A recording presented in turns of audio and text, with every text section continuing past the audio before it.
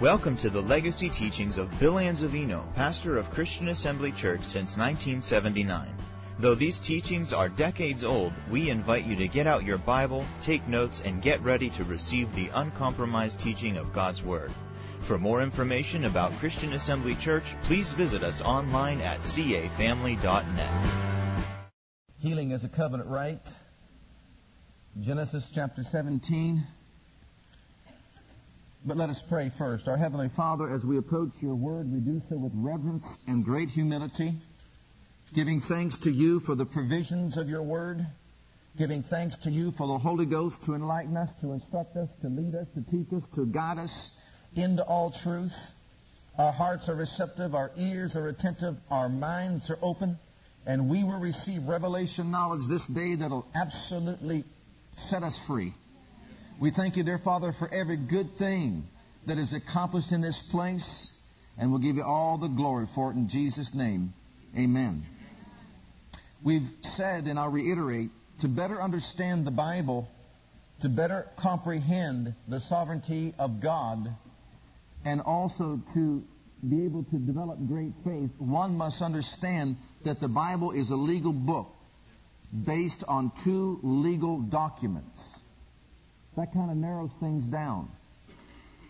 It's a legal book based on two legal documents. The first one being the Abrahamic covenant, and the second one being the new and everlasting covenant in the blood of the Lord Jesus Christ. The thing we have to understand about the covenant is the fact that God is ever mindful of His covenant. God always is in remembrance of the fact that He is in a covenant relationship with mankind. That better helps us comprehend the sovereignty of God, because God is a sovereign being. And since He is sovereign, in His sovereignty, if He wants to, He can choose to enter into a covenant relationship with mankind that would more or less limit His sovereignty. Can you understand that? Did you get that point? That's not limiting God, because God, who is unlimited in sovereignty, chose to enter into a relationship with mankind that would be governed by two covenants. And so, in other words, He is saying that you can expect me to do these things, to operate on the basis of the covenant. And I'll do what I said I'll do. Whatever I say, I'll perform. I will not change it. And that's another point. God swore by an oath. He swore by Himself, for there was no one greater to swear by, so He swore by Himself. And that helps us understand that if God was willing to do that, He was willing to show us that you can trust me. You know that what I said in the covenant, I will perform. I'll back it up with my very life. And that's what a blood covenant is. I give my life. I've held my word in such high esteem, I've put it above my name. You can trust that what I said I will do. And now notice this in Psalm 89:34, my covenant will I not break, nor alter the word that's gone out of my lips. Can you see what that does to the sovereignty of God? It shows us that God, who is sovereign, says, I'm not going to change or alter a word I spoke. Whatever I said, I thought it through before I said it. It's good, you can trust it. Now, what does that do to the development of faith in our lives? It shows me that God, who cannot lie, who sealed what He said by a blood covenant relationship with me, must do what He said He would do. Otherwise, He forfeits his life and becomes a liar and forfeits his life. Can you understand that? So God did that. Why? He said so that you would have a strong consolation. What does that mean? So you develop great faith. I know that God did exactly what He said to do, because He won't lie about it. So can you see that? That's so important to understand, beloved, and to know in order to develop great faith in the living God. Well, what does all this have to do with healing? Well, go on with me, if you would, please, to Genesis 17 and verse 4. As for me, behold, my covenant is with thee, and thou shalt be a father of many nations. Neither shall thy name any more be called Abram, but thy name shall be Abraham, for a father of many nations have I made thee. And you're close by, so turn to Genesis 22:15. And let's put these two thoughts together. And the angel of the Lord called unto Abraham out of heaven the second time and said, By myself have I sworn. This is 22:16. Saith the Lord. For because thou hast done this thing, and hast not withheld thy son, thine only son, that in blessing I will bless thee, and in multiplying I will multiply thy seed as the stars of heaven, and as the sand which is upon the seashore, and thy seed shall possess the gate of his enemies. God, in His Word, or in His promise, in His covenant relationship with Abraham, said that Abraham was to be fruitful. Did He not? Insomuch that his seed would be as the stars of heaven and as the sand upon the seashore. But what he is saying to an individual who in his bodily condition is an absolute contradiction to what God said. God said, you'll be the father of many nations, and your seed will be as the stars of the heaven and the sand of the seashore. But what he says is contradicted by the condition of Abraham's body. His body is not lining up to what God said. Well, that being true, what was going to happen to get things right? What could possibly be done to see to it that God would not be a liar? Turn with me, if you would please, to the book of Romans chapter 4. Abraham tried, as you well know, in the flesh to help God out on His promise. How many of you remember that? And in the flesh, he produced nothing but the works of the law. God said that Isaac would come out of your own loins, and Ishmael would not be the one who would produce the blessing. Although he tried in the flesh to help God fulfill His promise, God did not need that kind of help. How many of you know that? God did not need that kind of help. In Romans chapter 4, after Abraham finally got it together and began to think correctly, knowing that God was not a man to lie, if God said something, He would perform it. If God spoke it, He'd make it good. After he learned about the integrity of God, it says in verse 17 of Romans chapter 4, as it is written, I have made thee a father of many nations. Now that goes back to the covenant, doesn't it? A father of many nations have I made thee. Abraham's faith was based on a legal document. It was based on an oath of confirmation.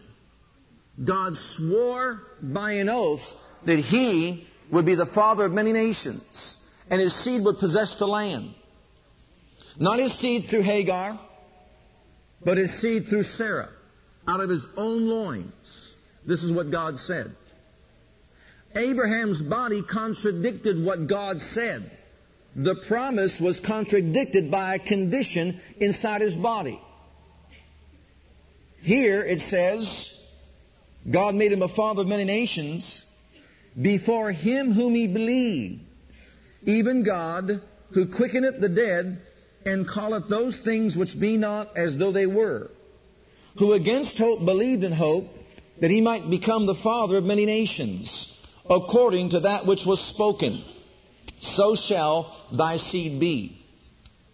And being not weak in faith, he considered not his own body now dead, when he was about 100 years old, neither yet the deadness of Sarah's womb. He staggered not at the promise of God through unbelief, but was strong in faith, giving glory to God, and being fully persuaded that what he had promised, underline that word promised, because that is making direct reference to the Abrahamic covenant. The promise that God made to Abraham. Here Abraham was fully persuaded that what God promised, he was able also to perform. Now I'm going to read some of that, if you don't mind, from the New American Standard Version of the Bible. I believe it'll be helpful to us. As it is written, the father of many nations have I made you, in the sight of him whom he believed, even God, who gives life to the dead and calls into being that which does not exist. In hope against hope, he believed, in order that he might become a father of many nations. How did he become the father of many nations? By believing. Through faith, in other words. According to that which was spoken, or that which had been spoken. What was the basis for his faith? That which was spoken. That's how Abraham believed. He believed that which was spoken. What was spoken? So shall thy seed or your descendants be. In other words, what God said is what he believed. Regardless of the contradiction that was in his body, Abraham's focus was upon what God said more than anything else. Now listen. And without becoming weak in faith, he contemplated his own body, now as good as dead, since he was about 100 years old, and the deadness of Sarah's womb. That would be something to contemplate, wouldn't you say? We've passed the age or the ability to procreate. You know, that's something to contemplate, and that's what he did. But, he said, God said it. God spoke it. God swore by an oath. And no matter how enormous the contradiction may seem to be, I must believe God. That's what Abraham did.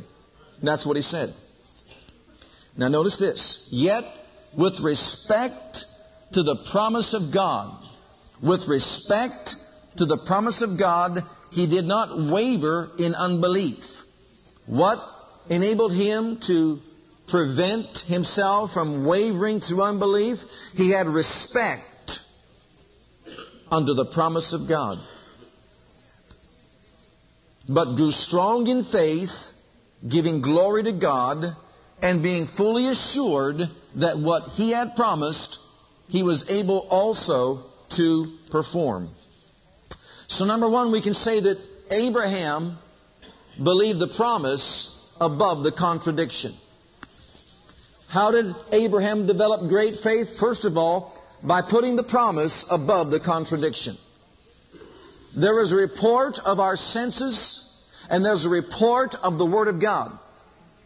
When you know that God sealed His Word by a covenant relationship and swore by an oath, and when you know that God has the ability to perform what He says, it makes us stop and think that the contradiction that is in our senses is not to be regarded more highly than the ability and the integrity of the Almighty God.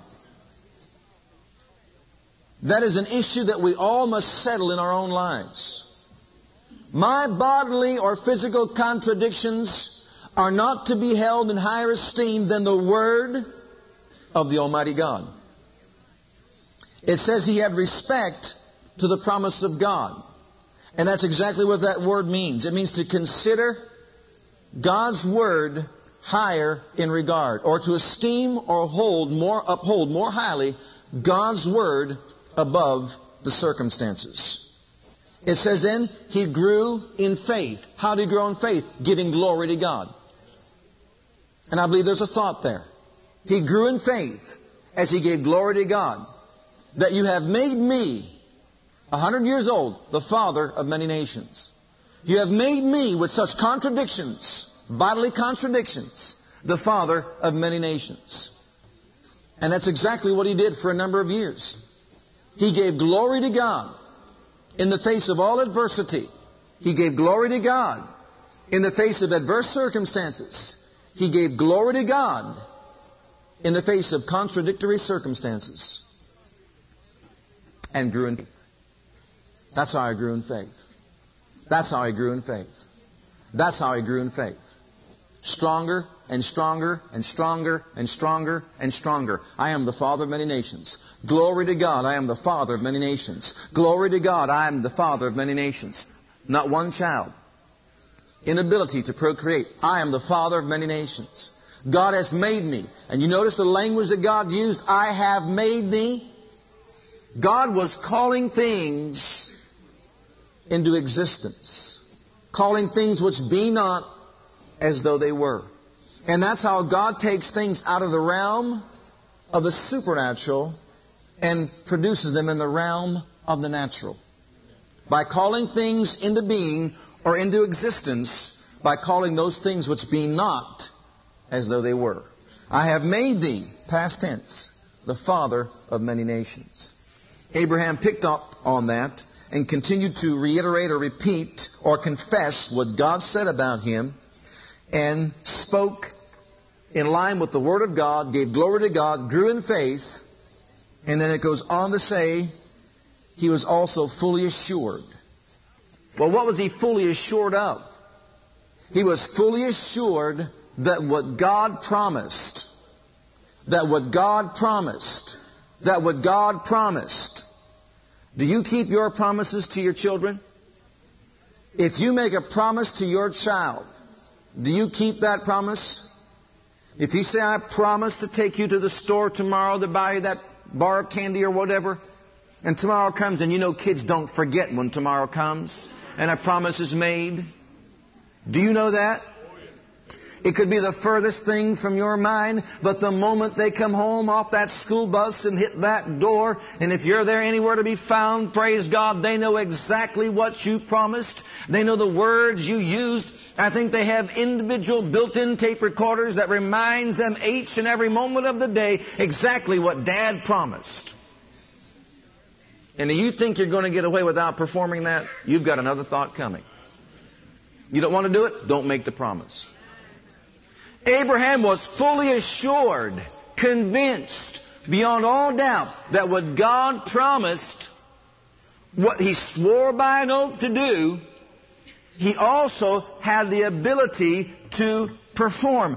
Underline or circle or highlight that word perform. You know what it means? It means to fulfill. That's one definition.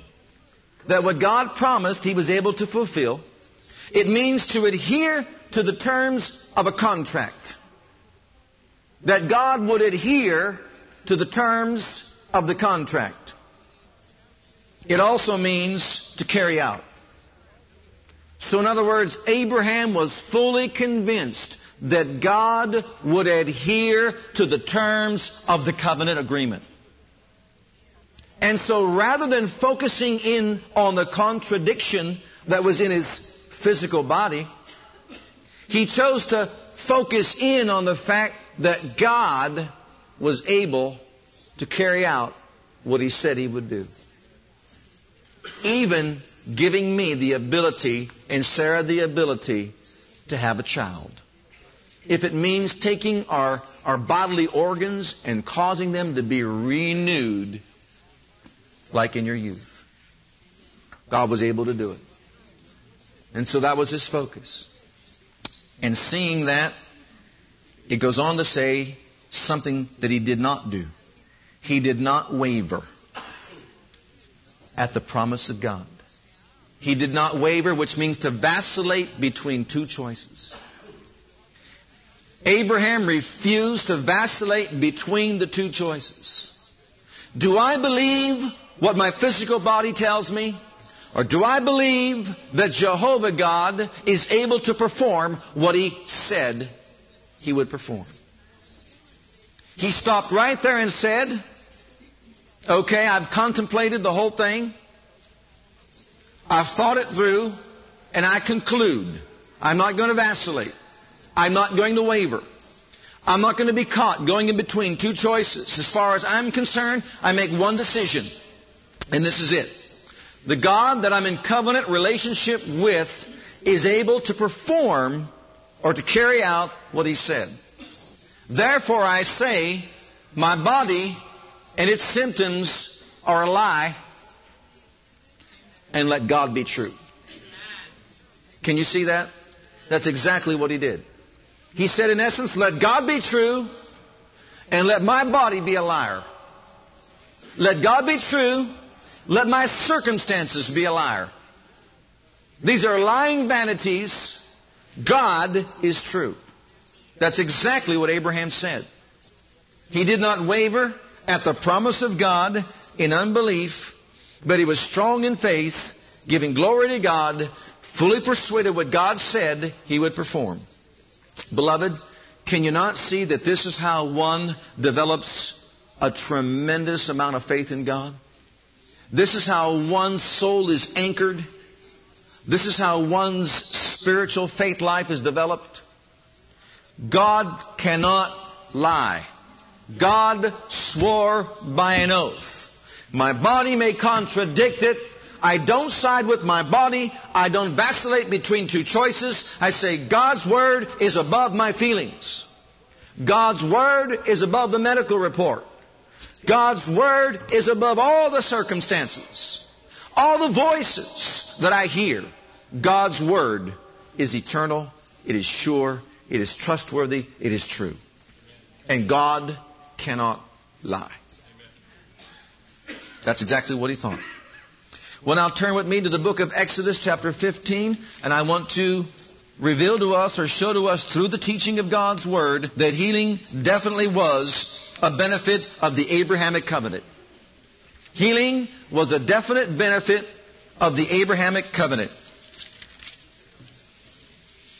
In Exodus chapter 15 and verse 26,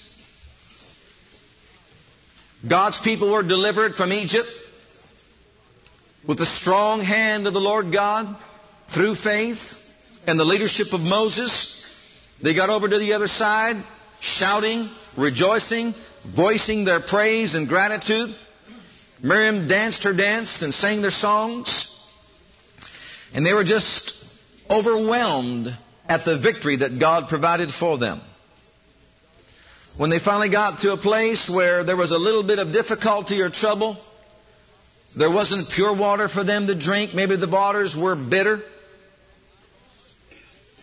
God began to speak through Moses and told the people in verse 26, and said, if thou wilt diligently hearken to the voice of the Lord thy God, and wilt do that which is right in his sight, and will give ear to his commandments and keep all his statutes, I will put none of these diseases upon thee, which I have brought upon the Egyptians, for I am the Lord that healeth thee. I want you to notice the expression, I am the Lord that healeth thee. This is our reference to the fact that God Almighty reveals Himself as Jehovah Rapha, the Lord our healer. This revelation is based on the Abrahamic covenant. You understand that God's covenant was not with Moses, but Abraham, Isaac, and Israel. Abraham being the father of us all. As a benefit, we understand that God said, I will be to you Jehovah Rapha. Now, first of all, let's reveal the meaning of the name Jehovah. Jehovah is distinctively the redemptive name of deity, and it means that He is the self-existent one who reveals Himself to mankind. In other words, we would not know who He is unless He revealed Himself to us. He said to Moses, I am that I am, and there is no other. In other words, I am the self-existent God. But Jehovah God is a revelation of the different aspects of His character, and also of our redemptive rights. For example, in the compound names we have Jehovah Shammah. The Lord is saying, I am ever present. Jehovah who is present in your life. And we believe He is Jehovah Shammah. And Jehovah Nissi means the Lord my banner, the Lord my captain. You are the Lord my victor. Now how would I know that? I would not know that. You would not know that, except He would reveal Himself as being Jehovah Nissi. Jehovah Jireh, or Jireh, any way you want to say it is fine with me. But you'll notice back there in those days of Abraham, when he offered up Isaac his son, this place was called Jehovah Jireh because the Lord provided. The Lord reveals Himself as our provision. He provides all that we need. Jehovah Jireh. I wouldn't know that about God. You wouldn't know that about God, except He revealed Himself as Jehovah. These compound names, Jehovah Jireh, reveal to us God Himself, the self-existent one revealing Himself to us. The Lord my shepherd, Jehovah Ruah, R-A-A-H. Jehovah Ruah, the Lord my shepherd. I wouldn't know He's my shepherd. I wouldn't know He is a shepherd. Would you know that He was a shepherd? No, you wouldn't know that unless He would reveal Himself. He is the self-existent one who in these compound names is revealing to us Himself. Jehovah Sidkenu, my righteousness. He is the Lord, my righteousness. Jehovah Makadesh. He is the Lord, my sanctifier. And what about Jehovah Shalom? My peace. He's our peace. Now what about this one? Jehovah Rapha. Which actually means, I am the Lord, your physician. Did you get that? I am the Lord, your physician. And that's exactly how He revealed Himself. I am the Lord, your physician. And to show you that this is a covenant relationship, turn to Deuteronomy chapter 7. In Deuteronomy chapter 7, we have a revelation of the fact that God, Jehovah Rapha, revealed Himself as the great physician or the doctor of the Israelites. In verse 9, know therefore, well, we better back up to verse 8 because that explains how He brought them out of Egypt. But because the Lord loved you, Deuteronomy 7:8, and because He would keep what? The oath. Do you see what this does to the sovereignty of God? God must keep His oath. Someone says, well, God doesn't have to if He doesn't want to. Oh, yes, He does. I beg to differ with you. If God swore by an oath and can lie and get away with it, what makes Him different than the father of liars? Did you hear that? God swore by an oath, which He had sworn unto your fathers, hath the Lord brought you out with a mighty hand, and redeemed you out of the house of bondmen from the hand of Pharaoh, king of Egypt. Know therefore, and this is something to know about God, that the Lord thy God, He is God, the faithful God, which keepeth covenant. My word will I not alter. My covenant will I not break. That is the immutability of God's counsel. What He said He won't change. He chose to limit Himself in His sovereignty. Can you see that? We didn't. He did. Why? So that we can have great faith. So we don't have to walk around saying, well, I don't know if it be His will, it might not be His will. If it be His will, He might, I don't know. You never can tell what God's going to do. He might not, if He's in a good mood. Wait a minute. Hold on. If language means anything, when God gave His word and swore by an oath that He would do something, He can't just say, I was only fooling you, or I was teasing or mocking. He must do it, beloved, or become a liar. Which keepeth covenant and mercy with them that love Him, and keep His commandments to 1,000 generations. Verse 12. Wherefore it shall come to pass, if you hearken to these judgments, and keep and do them, that the Lord your God shall keep unto thee the covenant and the mercy which He sware unto your fathers. He keeps going back to Abraham, Isaac, and Jacob. He will love thee, bless thee, multiply thee. He'll also bless the fruit of your womb, the fruit of your land, your corn, your wine, your oil, the increase of your kind, the flocks of your sheep, in the land which He sware unto thy fathers. He keeps saying, He sware unto thy fathers to give you. Thou shalt be blessed above all people. There shall not be male or female barren among you, or among your cattle. And the Lord will take away from you all sickness. Beloved, that's all clear, isn't it? Can you see that healing is a definite blessing or benefit of the Abrahamic covenant? Is that not clear? Should it be clear to each and every one of us? Absolutely, it's clear. Because God said, I am the Lord that healeth thee, and will put none of the evil diseases of Egypt, which thou knowest, upon thee, but will lay them or allow them to come upon all them that hate you. And so here we have a revelation that healing is a definite benefit of the Abrahamic covenant. And when God delivered the Israelites out of Egypt's bondage, He brought them forth, the Bible says, with silver and gold, and there was not one feeble among their tribe. Psalm 105 and verse 37. That's exactly what it says. And beloved, do you realize that when they celebrated the Passover meal, they were actually reenacting the covenant relationship that Abraham made?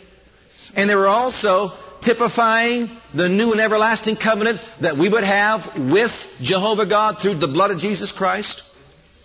They took that sacrificial lamb and they had to have the lamb in them. They had to apply the blood to the doorpost in the middle of the house. And when they did that, they packed their bags and they got ready to get set free. They were delivered from Egypt. They were delivered from the death of the firstborn. Spiritual death, a type of that. And then, as they took off, and in my own thinking, I have to look back and probably believe that maybe there were even those who were crippled. There were those that had all kinds of different problems that would make it very difficult for them to maneuver about and to run. But the moment they partook of that sacrificial lamb, the moment they had all the lamb on the inside of them, they had up their girds, they girded up their loins and they took off. I believe the power of God, the anointing of God came upon them, and the strength of the Lord caused each one to be whole. And there was not one feeble among their tribe as they took off. Because that's how faith works.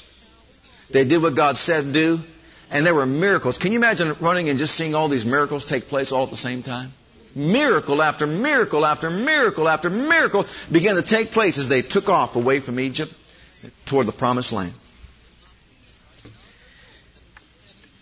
Turn with me, if you would, please, to Matthew chapter 1, because we're now going to bring this into the realm of our covenant with the Most High God. Healing was a definite benefit of the Abrahamic covenant. It was their covenant right and privilege. And you'll recall when Jesus was upon this earth, a woman was bowed over with the spirit of infirmity for 18 years and could in no wise lift up herself. Who Jesus went over to her, laid His hand upon her. She was delivered and set free and said, "Woman, thou art loose of thine infirmity." When the scribes and the elders were upset because of the miracle that was done on the Sabbath day, Jesus said to them, "Ought not this woman, being a daughter of Abraham?" Put that together. Can you see what Jesus was saying? The Son of God came upon this earth. He points out that woman and says, "Ought not this woman, being a daughter of Abraham?" You think God doesn't know all those who are the sons and daughters of Abraham? He knew she was and said, being a daughter of Abraham, she should be loose on this Sabbath. Why? It's her covenant right. It's not a matter of whether or not God will do it. It's her covenant right to be loosed on the Sabbath. That's exactly what Jesus told them. See, He knew that. It was part of the Abrahamic covenant, and she had a right to the benefit or to the blessing thereof. Matthew chapter 1, you never thought you'd read verse 1, did you? Ever in your life, did you think you'd ever read this? Or hear it from the pulpit being preached? The book of the generation of Jesus Christ, the son of David, the son of Abraham. And I want you to get that in your thinking. The son of David, the son of Abraham. God made the covenant with Abraham. But ultimately, He made that covenant so as to provide an avenue for Himself to get into the earth. He did it to make a way for Himself, Jehovah God Himself, to leave the glory world and legally gain access or entrance into this realm in which we live. That's why He did that with Abraham. See, God has something Abraham needed, but Abraham had something that God needed. God needed a way into the earth. And as a result of Abraham's faith and offering up his only son Isaac, which is a type of God offering up His only son. Now think about this. God said to Himself, if that man in natural form on the earth would offer up his only son for me and not withhold him, I'm now obligated to offer up my only son for the human race. And that's exactly what He did. And you see, when he entered into that covenant relationship with Him and said, now I know, Abraham, now I know. God was obligated. Redemption had to be fulfilled. God could not turn His back on mankind, even though oftentimes He wanted to, because He remembered Abraham. Remember that? When He wanted to destroy the Israelites and wipe them off the face of the earth and raise up a new people through Moses, what did Moses say? Remember Abraham. And so God couldn't do that. God had to honor His covenant with Abraham. He wanted to make a way for Himself to come into the earth, for God to take on flesh or human form. And so He did that. And having that avenue through which He could come into the earth, He came as the seed of Abraham, of David, through proper legal channels, not illegally. Remember Jesus said in John 10, the thief comes in by the wrong door, but the Son of Man, the shepherd, the great shepherd of the sheep, He comes in through the right door, the proper door. What was that door? Natural birth. Natural birth. He was willing to give it all up to take on human form and redeem mankind. Look at verse 17. So all the generations from Abraham to David are 14 generations, and from David unto the carrying away into Babylon are 14 generations, and from the carrying away into Babylon unto Christ are 14 generations. And he's making it emphatic that this is Jesus' lineage. This is where Jesus came from.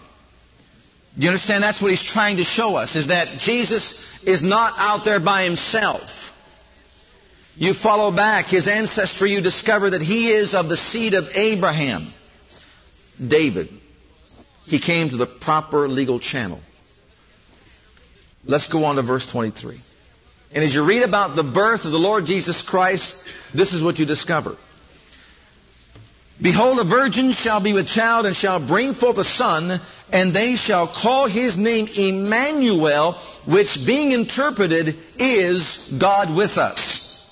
Beloved, in the person of Jesus Christ, the seed of Abraham, Jehovah God Himself was manifested in the flesh.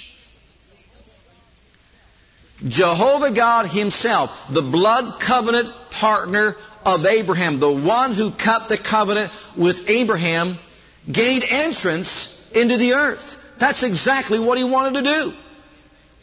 What does Emmanuel mean? God with us. You've got those that are out there who do not believe that Jesus was deity.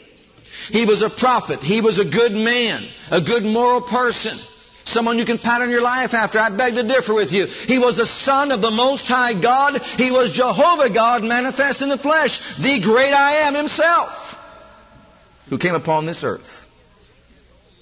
In the beginning was the Word was with God, and the Word was God, and without Him, and all things by Him were made. Without Him there wasn't anything made that was made. Jesus is Jehovah God manifested in the flesh.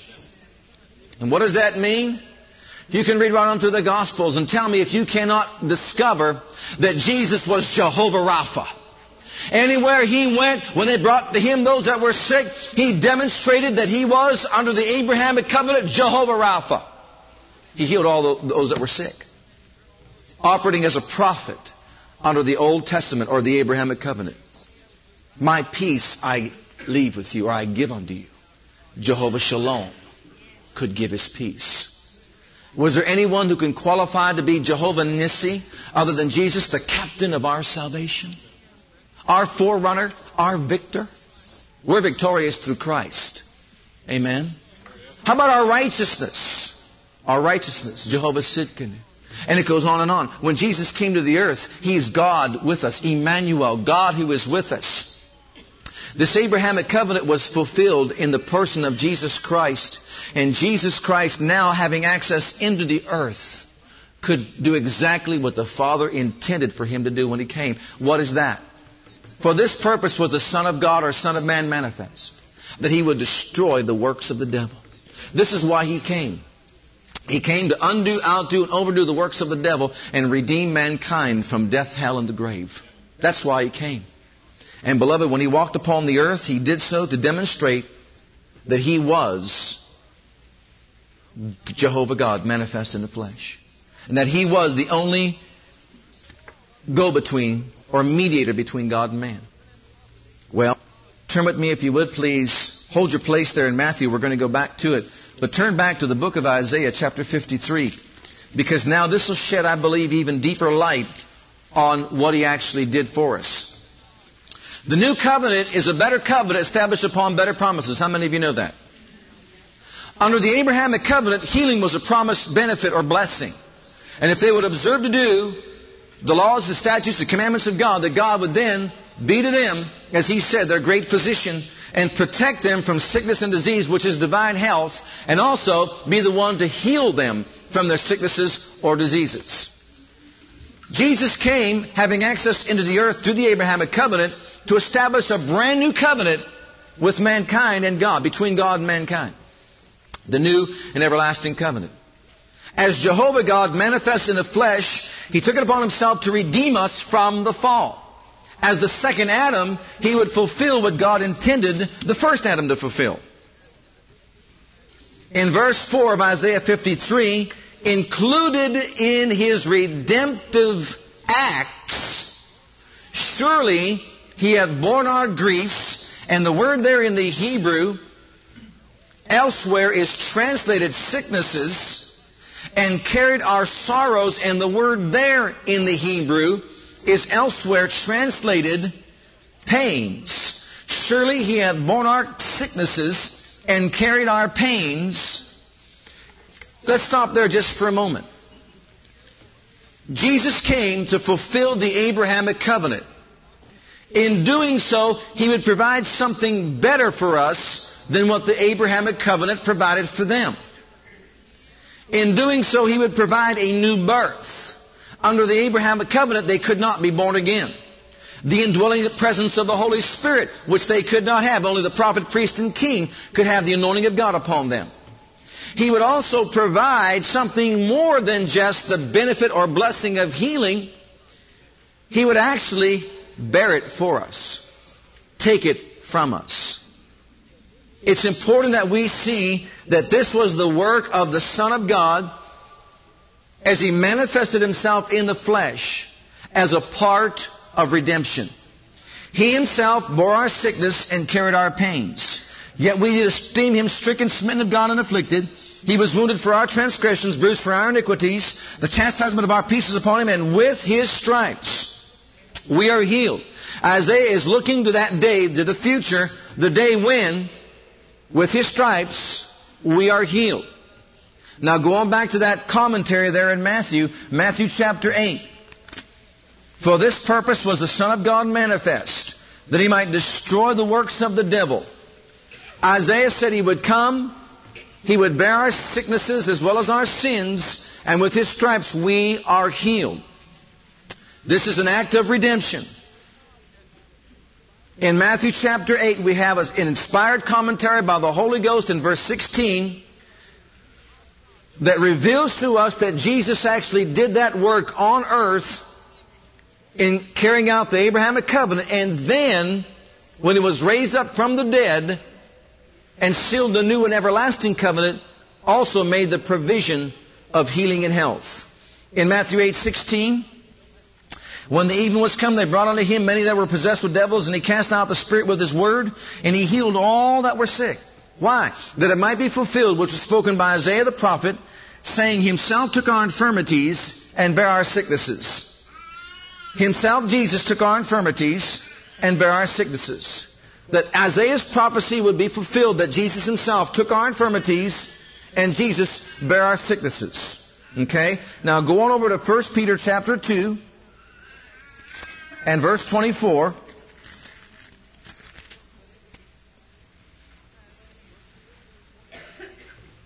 1 Peter 2 and 24. Jehovah God manifest in the flesh, fulfilling the Abrahamic covenant, comes to the earth, demonstrates who He is. He overrides the laws of nature and overrules them, the law of supply and demand. He raises up people from the dead, defying death itself. He heals bodies that are sick, showing that He is Jehovah Rapha, the Lord our great physician. And that healing is a definite provision under the old covenant.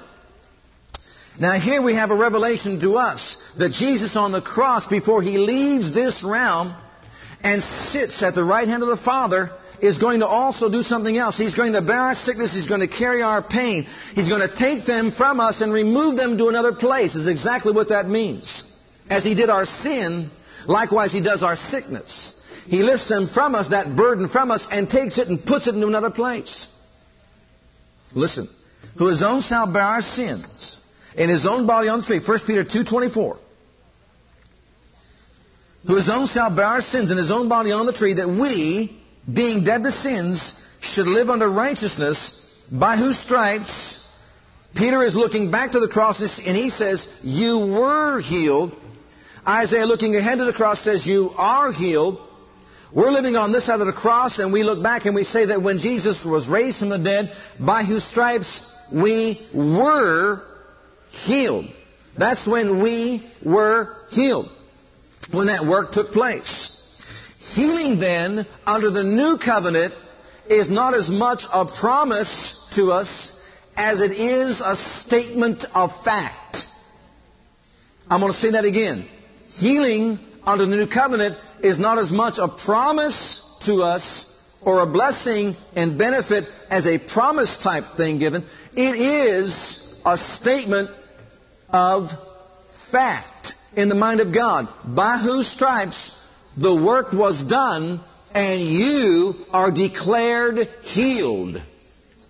By whose stripes you were healed is the statement of fact from the Word of God.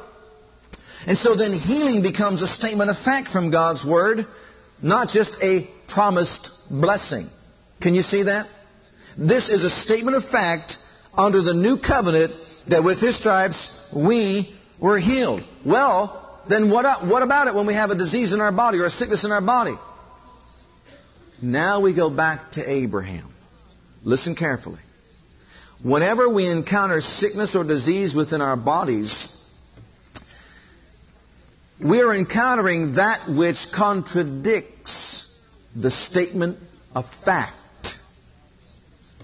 made with regard to our covenant relationship with the living God. I'll say that again.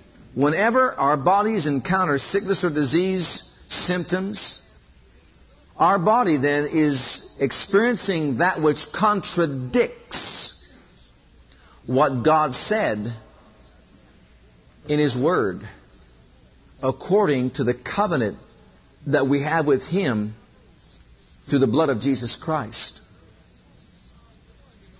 We need to hear that again. Whenever our bodies encounter disease or sickness, we're encountering that which contradicts what God said, what God swore by, what God covenanted with us through the blood of Jesus Christ. And just as Abraham had the option, think about it, he can choose to vacillate between two opinions or between two choices. He could have chosen to say, yes, God, you swore by this oath, but my body says otherwise. It contradicts what you say. It says I can't have a child. Sarah says she can't have a child. And so, Lord, I know you swore by an oath, but you know what? I have to believe what the doctors tell me. I have to believe what physical evidences tell me. I can't just go by what you said. Look at my body. You recall he first laughed at this? And so did Sarah. There are many that laugh at the faith message, beloved. They think we're Looney Tunes. But if they ever get a hold of it, they'll be like Abraham. You know what they'll say? I call things which be not as though they were. My body says one thing, but my God swore by an oath. And I believe that my God is bigger than my body. I believe that my God is bigger than a doctor's report. I believe my God is bigger than a disease. I believe that my God, who swore by an oath, who said with His stripes I was healed, is able to perform, to adhere to the contract, to carry it out. So body, line up with the Word of the living God. Beloved, just like Abraham, we are to believe the statement of fact above the contradiction. Just like Abraham, we are to believe the statement of fact that with His stripes we were healed above the contradiction. Do you know what God is saying to us today? I want you to start seeing this fact. You may have a contradiction in your body, but have respect unto my word. Hold in high esteem my word that says, with His stripes you were healed. Like Abraham esteemed the word of God, the promise or the oath that was made above his contradictory circumstances, even so we say, with your stripes I was healed. Therefore I am healed according to that which was spoken. God is trying to say to it, I want you to start seeing that you're already healed. Did you get that point? God is saying to us, I want you to start seeing that you're already healed. You were healed on the cross. You were healed at Calvary. With His stripes, you were healed. But my body says, that's the contradiction. That's the contradiction. That's the contradiction. Go on back to Romans chapter 4. And let's close it right there. Look at Romans 4 again. Abraham had the same contradiction, beloved. We oftentimes have the contradiction manifesting itself within our physical bodies. But we have got to like Abraham did, stop and think as to whether or not we're going to vacillate between two choices and to make a decision not to vacillate, not to waver through unbelief. Because James says, he that wavereth is like a wind of the sea, wave of the sea, being with the wind driven and tossed. Let not that man thinketh who wavers that he shall receive anything from the Lord. God's statement of fact says, with His stripes we were healed. And what He wants us to do is focus in on the fact that God swore by an oath and said that with His stripes we were healed. Therefore, He wants me to see in my own mind's eye, by the Spirit of God, that with the stripes I was healed, I am healed, according to the Word of God. And follow the example of Father Abraham, who against hope in verse 18 believed in hope that he might become the father of many nations. According to that which was spoken. Well, what was spoken in our covenant relationship? With His stripes we were healed is what was spoken in our covenant relationship. What else was spoken? Christ hath redeemed me from the curse of disease. I have been redeemed is my covenant relationship with God. And so I believe according to that which was spoken, not according to the contradiction in my physical body. And I start siding with what God said, like Abraham did. And being not weak in faith, he considered not his own body now dead, when he was 100 years old, neither yet the deadness of Sarah's womb. He staggered not at the promise of God through unbelief, but was strong in faith, giving glory to God. And the more you give glory to God, glory be to God, that with His stripes I was healed. With His stripes I am healed. That is the statement of fact from the Word of God, that God swore by an oath, and God cannot lie. It's the immutability of His counsel. My faith is based upon the covenant I have with Him in the blood of Jesus Christ. Thanks be to God. And as you give glory to God, your faith grows, and your faith grows, and your faith builds, and your faith builds. With His stripes I was healed. With His stripes I was healed. You think it took God all those years to bring that thing about? Or you think it took Abraham and Sarah? I believe it took cooperation from Abraham and Sarah. And the more they said it, the more their faith grew. The more they said it, the more their faith grew. The more he kept saying, Sarai, the mother of nations, and Sarah, and she kept saying, Abraham, father of many nations, it caused faith to go back and forth, back and forth. Sarah, Abraham, father of nations, mother of nations, father of many nations, mother of nations. They kept saying it and saying it and saying it and saying it. And as they were saying it, a miracle was taking place. God's power was activated on the inside of them. And they're being changed from within to be able to conceive seed and produce a child. And the more we keep on saying, with His stripes I was healed, that's my covenant right. It's a statement of fact, praise God. Beloved, you may say it for one day and get a result. You may say it for 2 days and get a result. You may say it for a week or 10 days. You may say it for 2 months or 3. But whatever, when you get the result, there's a time for shouting and rejoicing and giving glory unto God even furthermore. Amen? It doesn't matter how long it takes for things to materialize. It doesn't matter if a year goes by. What matters is, as we agree with God, as we agree with the statement of fact, as we agree and side with the fact that God cannot lie. Can you see that? As we esteem God's Word above the contradiction in our physical bodies, God respects our faith, honors our faith. And you know what? Watches over His Word to do what? To adhere to the contract He made with us. To carry it out. If that's not shouting grounds, I don't know what is. If that doesn't produce an unshakable faith, I don't know what will.